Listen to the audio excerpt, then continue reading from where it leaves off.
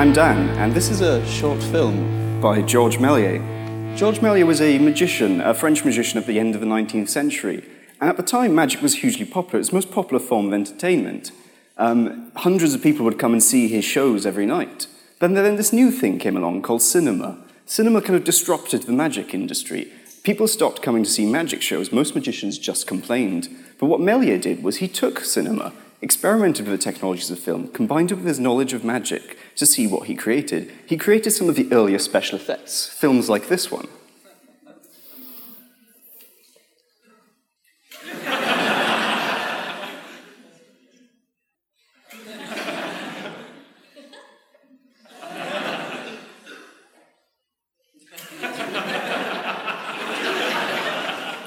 It's quite crude, but brilliant. I was introduced to Méliès where I work. I work at a place called Pervasive Media Studio, where we are a group of academics, startups, designers, game studios, and what we do is take people from different fields and see what happens when you add technology to it. So I'm an in-house software developer, and I've worked with quartets and dance troupes, and it turns out all of these things need software these days. And I was working with a group who had a background in magic, and they introduced me to Méliès because what they wanted to do was take what they'd learned about magic and combine it with technology to create new things. I was going to talk about that, but they pointed out that I'd agreed to the magician's code. I thought this was going to be like some kind of secret ceremony ritual thing with candles and chanting. No, it's just an NDA on a piece of paper. So I'm just going to talk about something else. Let's go back to the 1960s. In 1966... In 1966, Stuart Brand is sat on a rooftop in San Francisco. He's bored and feeling uncertain about the future. And these days, if you have a 20-something in San Francisco who's a bit bored, they create a startup. But at the time he did what was natural. He took some LSD. Stuart Brand had just been to see Buckminster Fuller speak. This is Buckminster Fuller. He was a sort of inventor, architect, writer, but mainly what he did was he traveled the world giving lots and lots of lectures. He would start his lectures like this. I just say to all of you, hello astronauts, you're all astronauts. Our little spaceship Earth is literally moving around the sun at 60,000 miles an hour, 1,000 miles a minute. And we're moving through our Milky Way system at about 1,000 times that speed. So when people say to me, I don't know how you can stand all that travel, I say, you don't know what you're doing. He would take something you thought you understood, like living on a planet, and reframe it in a new way. He was an architect who was perfectly happy to call houses just fancy nozzles on the sewage system. But most of his inventions were never built. The few things that were, things like the triangular support structures holding up the lights in here. But he created things which were close to fiction. So as a child, I got taken to the design museum by my grandfather, and I saw a Buckminster Fuller retrospective. I saw this design that he had. Bucky thought that in the future, we would all have planes instead of cars. And this meant you could live anywhere. You didn't have to live near a road. So in the future, when you can fly anywhere, you can build your building anywhere, but the only problem is you won't be able to get construction materials to the middle of nowhere without roads. So he thought the natural solution was to prefabricate entire tower blocks and fly them in by Zeppelin. To build the foundations for the buildings, they would drop a bomb from the Zeppelin to clear the land and then just fly away to do the next building. It was brilliant. I didn't understand it was fiction at the time because I'd been watching Thunderbirds. He didn't call this failed design, he called it anticipatory design science. It was creating solutions to things where the problem wasn't quite ready to be solved, so that in the future, when other people came back, the solution would be there waiting for them. So at this lecture where Stuart Brand was, what Bucky spoke about was the problem with mankind, all our pollution, all our wars, that we thought the world was flat and infinite. Not that we believed it, but everything in our daily experience kind of told us that that's what it was. The Earth is so much faster than us. And if only we could see the Earth itself, we would be able to make better decisions and get along better. So Stuart Brand, on his trip, what he saw was the Earth curved beneath him. He could see the curvature of the Earth and the building he was on rise up into the sky. He could see the Earth, the whole Earth, from space. So after this, he started a campaign called Why Haven't We Seen a Photo of the Whole Earth Yet? And after a few years of lobbying, he managed to get this photograph from NASA. This is the first photograph of Earth from space taken by the AS3 satellite. And then he went on and carried on following the teachings of Buckminster Fuller and created the Whole Earth catalogue. It was everything you would need if you wanted to start a new independent life. If you were setting up a commune, this had all the tools you needed. It had plows, it had seeds. But not just tools, it had the information you needed to make those tools work. It had guides on how to do mining, how to grow crops, how to fix a Volvo engine. Not all of them are entirely practical. Some were to expand your mind. There was a whole section dedicated to Buckminster Fuller books and Marshall McLuhan books. There were some strange esoteric things like how to talk to dolphins and hypnosis. And so this catalogue, the Whole Earth catalogue, starts with a very bold sentence. We are as gods and might as well get used to it, which is incredibly bold for what is essentially the Argos catalogue for hippies. These days we don't have the Whole Earth catalogue. This is the closest we have. This is Alibaba. It's kind of similar to eBay, but whereas on eBay you would buy one item from someone in their shed in Guildford, in Alibaba you buy 1,000 of an item direct from the factory in China. It contains almost anything. Things like cinema 3D glasses in the form of Harry Potter glasses. There are 134 varieties of these made by 18 different manufacturers. There are products that probably shouldn't exist. These are my laser scissors. They're scissors with a laser so you can cut straighter. I've started collecting all these strange products. I recently got an Olympic torch replica cigarette lighter. I'm not entirely sure it's LOCOG approved. The logo's a bit squished in strange ways. I've got loads of them. Tiny little photo frame. That's like £5 from W.H. Smith's, which means it cost like 50 pence to make somewhere in China. This is a clock that's also a laser projector. It's a laser diode behind an LCD screen so that you can project the time. It's broken, inevitably. This is Mitch Altman's TV Be Gone. It's a universal remote with only one button, off. If I press this now, the projector will go off. And they're all just like little bits of electronics in black injection molded plastic. We've gotten very good at doing this as a species. There's like 120 million people trying to do it in the Pearl River Delta. But this is my favorite. This is the 808 camera. It's a small HD video camera inside a keyring. And it's not made by a company called the 808 Company. There is no product called the 808. What it is many companies make these, and they call them different things: keyring cameras, spy cameras. Never type spy camera into Alibaba, you'll be horrified, by the way. But there's a chap called Chuck Law. What he does is he collects all of these. He tries to buy them all. There's about 28 that he's identified so far. He disassembles them and works out what the different components are. They're mostly leftover mobile phone parts. When he decompiles the firmware in this, he finds ringtones.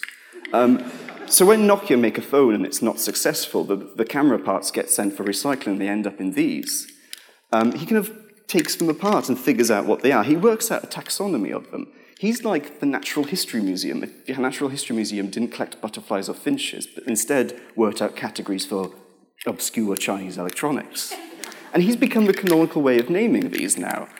If you go online, I tried to buy this as a number 3. They're all numbered. As a number 3 808 camera, but what arrived was a number 8. People lie and say that it's a better camera than it is. And all this is possible because we made billions of mobile phones, and now all the constituent parts of a mobile phone are very affordable. So anything that's got computation, cameras, connectivity, are now quite cheap. You get phones in all sorts of crazy form factors. This is a phone that fits into a keyring. It was designed, there's lots of them like fake BMW keyring, car key remotes phones. But this one's become hugely popular in the UK to the extent that the government are considering banning it, because the niche that it has found is amongst prisoners. It's small enough to conceal about a prisoner's person. And nobody sat down and designed this. Nobody created a prisoner persona to work this out. There's just a large number of people combining electronics in all of its possible combinations. It's a brute force approach to design, and it has unexpected results. As William Gibson said, the street finds its own use for technologies. Another technology that has lots of unintended consequences is the Foursquare API. This is Please Rob Me. It lists when you're not at home so that people can go and rob you. The Foursquare API returns all sorts of information. One of the things it returns is the gender of the users, which means there are a number of apps like this. This is Girls Around Me.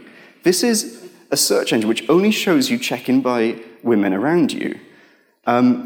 And every time this sort of thing comes up, people kind of point out that you could opt out of this. You could not use Foursquare. You are posting your information online, and as such, you should expect that people do things like this with it. But then I found this thing.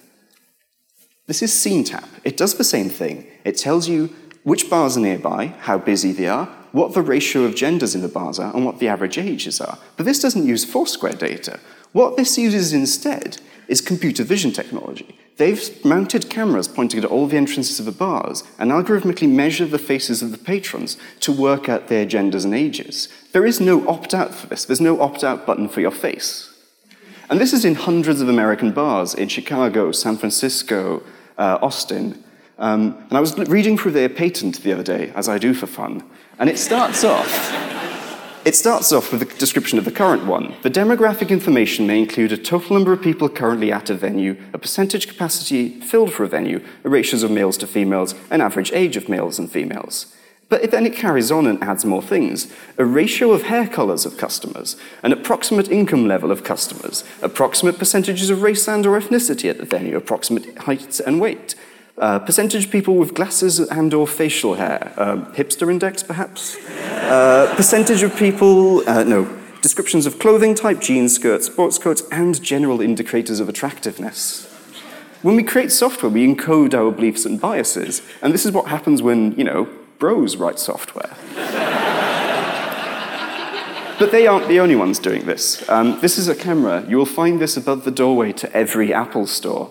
What it does is it measures the number of people walking in and out of the shops. They've got detailed analytics for the day. And these cameras are quite pervasive now.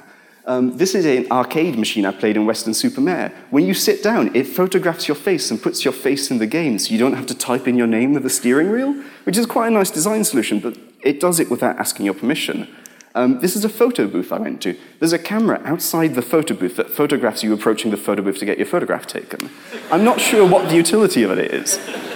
But because these components are so affordable, you can put them in things without knowing a purpose in advance. This is a DVD rental vending machine. I'm not sure what this camera above the number pad is doing. They're in Amazon lockers. And the thing is, when I phone up the customer support numbers on the side of these vending machines to ask them why they are watching me, I get quite perplexed responses. The customer support staff don't really know what's going on. There's so many of these cameras that you no longer have to carry your own camera. This is the manifesto for CCTV filmmakers. What the manifesto for CCTV filmmakers involves is you go and stage film that you wish to create, but you don't take any cameras of your own. You don't need to purchase your own equipment. You just do it in a public space where there is CCTV. And then you use the Data Protection Act subject access request to get the footage, because under UK law, you can request any personally identifiable information held about you by any company, and CCTV footage counts as personally identifiable under case law in the UK. And this manifesto is actually the clearest manual on how to go about doing this. So recently I caught the bus from Bristol to London. It's a 3-hour, slow, boring journey. And on the website of National Express, it says, under amenities, reclining seats, power sockets, CCTV. So I thought, just like when you go to a theme park and they give you a photograph at the end of the ride, I would get the most... It's the most mundane souvenir I own. It took quite a lot of effort to get to this point. Initially, they said that this footage was only for police. I had to send them copies of the Gov.uk website that would explain what they were meant to do. Eventually, they sent me this photograph. Under the Data Protection Act, they have to blur out the faces of everyone else in the image. They've done it with, like, MS Paint or something. They're now refusing to send me the whole 3 hours of footage because they have to do this to every single frame. And they're... This is the Akure vending machine in train stations in Japan. It has a camera in it. When you approach it, it identifies your gender and age, and then it changes what it shows on the touchscreen based on what it assumes you would most like to buy. So if you're a male Japanese salaryman, it won't show fruit juices because fruit juices aren't marketed at male salarymen. It changes the choices you're allowed to make based on its preconceptions of you. And what they actually found when they did the analytics for this was male Japanese salarymen were the biggest customers of fruit juices. They all drank them when they were hungover the next day. This is a vending machine by Wall's Ice Cream. If you approach this vending machine and you smile at it, it will give you free ice cream. It's an algorithmic approach to encourage happiness, perhaps. And it uses the Shaw library by the Fraunhofer Institute. This measures different emotions on the face. And I downloaded the library and I gave it a try myself. And it was okay, but I needed a more scientific way of measuring the effectiveness of this library. So I needed a corpus where I had a photo of the same person doing the same emotion many, many times. This is the Tumblr Nick Clegg looking sad. It's many photos of Nick Clegg looking sad. I put it into the Shaw library, all of the images, and quantified his sadness. So the Shaw library gives me his age and his gender, how happy he is, how angry he is, how sad he is, and how surprised he is. And it fluctuates massively. In this one, he's believed to be happy, but we all know he's sad on the inside. He goes from his late 20s to 69. He's usually male, but in about 20% of cases, he's identified to be female. And out of the 64 images I put in, there is only one image where he is identified as sad by the algorithm. It's this one. My favorite of all these images is this one, because David Cameron is not a valid human face.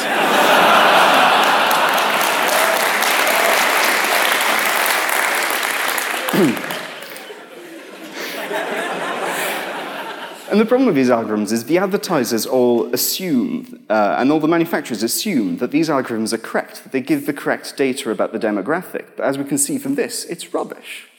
This is only one of the problems with these kinds of systems. Another is, they're not very evident. A camera the size of a mobile phone camera mounted on a vending machine or a billboard is pretty much invisible to you. When you watch things like Minority Report, for example, it's crucial to you as the viewer, from a director's point of view, that you understand how the technology works, so that you understand what the protagonist is going through. So in Minority Report, every time a camera identifies a person, it flashes.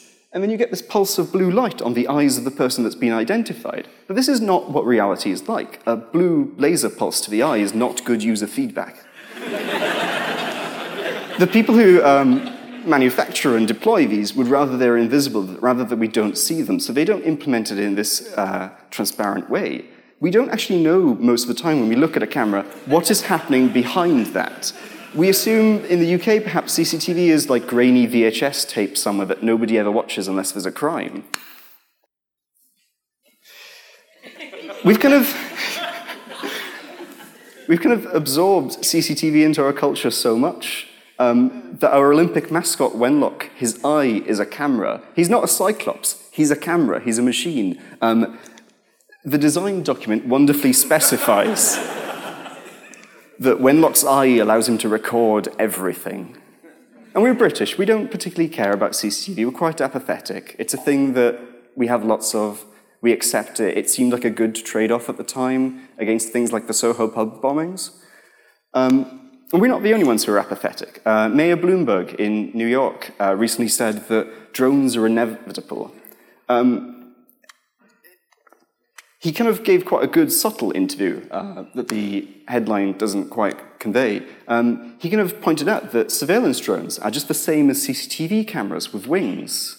There's no real difference between them in terms for us. If we're concerned about like this hypothetical surveillance drone future, we should be equally concerned about the surveillance that we already have in our everyday lives. And this is Mayor Bloomberg, who has fought the giant tobacco and junk food industry successfully. But when faced with surveillance, he just kind of shrugs and says it's inevitable. And this happens a lot. So in response to this criticism about Google Glass, there was this wonderful tweet with a phrase that I love. I don't understand why you people are such Luddites about this. It's the future, take it. It's a good phrase, it's the future, take it. I'm not sure I wish to accept all technologies that we create. Some of them don't have great consequences. There are some technologies we should somehow resist. So assuming we as British people were less apathetic, what could we do to fight back against these cameras? We could take quite blunt approaches. We could smash the cameras, tear them off the walls. We can spray paint over the lenses. We could wear hoodies. We can pulse lasers that will overload the CCD. We could do what the New York Police Department do to stop protesters filming them and use strobe flashing lights. But there are subtler approaches we can take, ones that better understand the technology behind it. This is CV Dazzle by the artist Adam Harvey. It's a series of makeup and hair patterns that render you invisible to the OpenCV Viola Jones-Haar cascade facial detection algorithm. And what he's done is he's worked with fashion magazines and hairstylists to create these. When you wear this, it doesn't look obvious that you are hiding from the cameras. It just looks like you're a fashion victim. But to create this, he had to go through an incredibly complicated technical process. He had to rewrite the OpenCV libraries so that he could see what was happening inside the algorithms. This is a video he created that shows how this facial detection library works. This is a 5-minute long video. Everything in this video happens 30 times a second in reality. And the way this library works is, first it converts the image to black and white. That's a third of the information to process. It's quicker. And then it overlays a series of squares with a series of patterns over different parts of the image in sequence. And then what it does is compare features underneath in the image with the patterns in this cascade. And it works from the most obvious patterns first. So it looks for the eyebrows first. That's the most defining feature of faces, it turns out. So it looks for a light-colored stripe, a dark-colored stripe on the eyes, and a light-colored stripe again for the nose and cheeks. And then it goes through hundreds of these patterns and works out if there's enough of a pattern in one place, a face is detected. And what I noticed was I'd never seen anyone wear these CV Dazzle patterns apart from in Adam Harvey's photos, apart from photo shoots for these magazines. So I gave it a try myself. I couldn't quite get it to work. OpenCV still detected my face. Incidentally, face detection in OpenCV is incredibly simple. You just do .detect faces. That's how easy the technology is to implement for yourselves. And I've had this as my Twitter profile photo for a while, and eventually Adam Harvey noticed and sent me a bug report. This is the first bug fix I've had for my face. It turns out it's the covering the bridge of the nose is the important bit that I missed. So having long hair is crucial for hiding from computer vision libraries. The artist Julian Oliver calls this process critical engineering. He speaks about exposing how engineering controls our world, how it encodes politics, how it changes what decisions we could make. He did a very good talk last year at I.O. Festival, where he said we have a children's book view of reality. And I don't think he's quite right with that, because we don't even have a children's book view of reality. Children's books are brilliant at explaining how things work. The Whole Earth catalogue contains lots of children's books, because they're the best way of getting up to speed on a new topic. They're beautiful objects. Things like Ladybird books contain incredibly simple descriptions and good illustrations. I Spy books make you engaged with the topic by making you search out all its variations. In fact, when I learned about George Méliès, I asked the magicians I was working with, how can I learn more about Méliès? What's a good introductory text? And they gave me a title of a book, The Invention of Hugo Cabret. I went on Amazon. I ordered it. It turned up. It was a children's book. And in the book, it shows that Méliès isn't just a filmmaker and a magician. Before that, he built automaton, tiny mechanical machines that he would use in his magic tricks. He had little machines that would dance, that would write. He had a tiny Frenchman that would shoot an actual gun. And none of these machines survived because he dismantled them and used all the cogs and clockworks to build his first film cameras. And there's a wonderful line in the story when the protagonist, Hugo, is being told about these automatons by his father. The sole purpose of these machines was to fill people with wonder, and they succeeded. No audience could figure out how these mysterious figures danced or wrote or sang. In the show, Méliès would take these machines and remove the clothing and show that it was just clockwork, it was just cogs. You could see it, it was all visible. But because you had no knowledge of a watchmaker of how clockworks work, it wasn't legible to you. It was visible but not legible.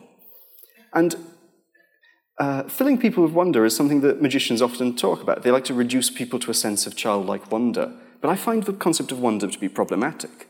In this wonderful critical review of Brian Cox's Wonders of the Solar Systems in The Guardian, it states, "The rhetoric of wonder is all about encouraging participation, but this infantilizing power dynamic is not conducive to confident involvement or critical inquiry.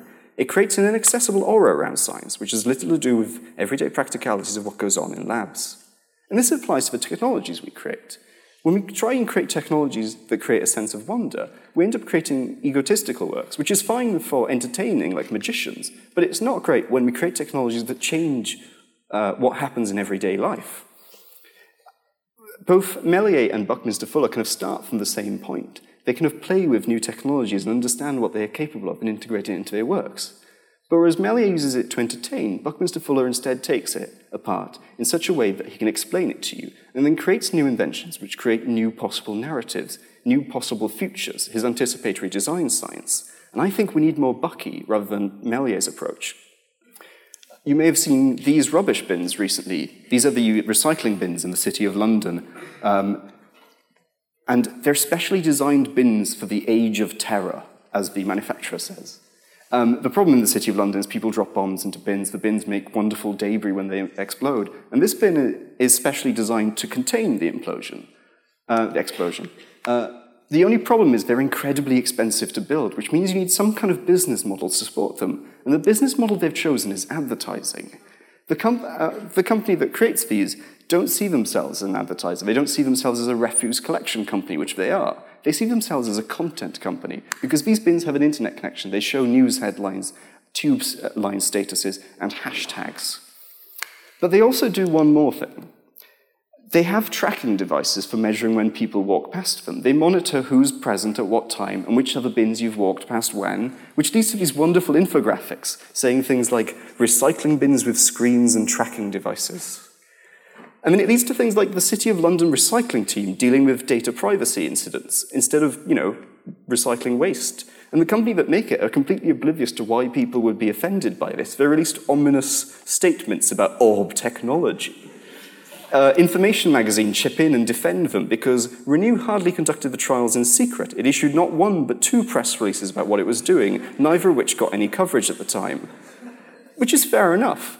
But when you're at the bin, you don't know that this is happening unless you read the press releases of bin manufacturers. Which is not something I do particularly often. James Bridle describes this when he's talking about drones, but it applies equally to rubbish bins. This is the result of the network's inherent illegibility, its tendency towards seamlessness and visibility from code to the cloud. Those who cannot perceive the network cannot act effectively within it and are powerless. The job, then, is to make such things visible. Which is why he's been chalking warnings onto these rubbish bins so that people know what's happening. In addition, the technologist Tom Taylor has been examining these bins to work out how they work. They use Wi-Fi probe requests to sniff the MAC addresses of phones as they pass. And then Taylor goes on to explain ways of changing the MAC address on your laptop and phone so you can avoid being tracked. But then he also devises a hypothetical device that could put out so much junk MAC addresses and respond to fake probe requests that it would overwhelm these bins and render them useless. But there was no need to do this because the City of London stepped in and stopped the data collection and reported it to the Information Commissioner's office. This is the City of London, the highest density of CCTV cameras in the world. Every road going in and out the city goes through a checkpoint where ANPR cameras record the cars, the identities of the cars. And even they think this was a bit much when it came to surveillance. And in all this, we can forget that they're not very good at being bins. Like, along the line, there's been some incredible scope creep from, taking my waste and disposing of it. And it's become like an advertising platform that measures metrics. They describe it as a tracking cookie implemented for the real world. Their use case description is going to a BMW dealer and then being followed by BMW adverts on every bin that you walk past. And so this will happen again and again and again. Every time we put software into objects, they will behave in ways that aren't obvious from the physical form. And so it falls to us as designers and developers to find ways to explain this to people, to make it legible. Traditionally, we leave explaining the world to journalists, academics, artists, and they do a great job of this. But as we see from things like the Guardian coverage of the Edward Snowden leaks, they don't always have the technical literacy they need. They need our help for this. And so, if I was a bold American like Stuart Brand, I might say, we are as gods and might as well get good at this. But I'm not that bold. I will instead quote William Gibson when he was asked by the Paris Review about why he had created the novel Neuromancer, what the thinking behind it was. And Gibson just responded, I had no manifesto, I just had discontent. And that's all I have. Thank you.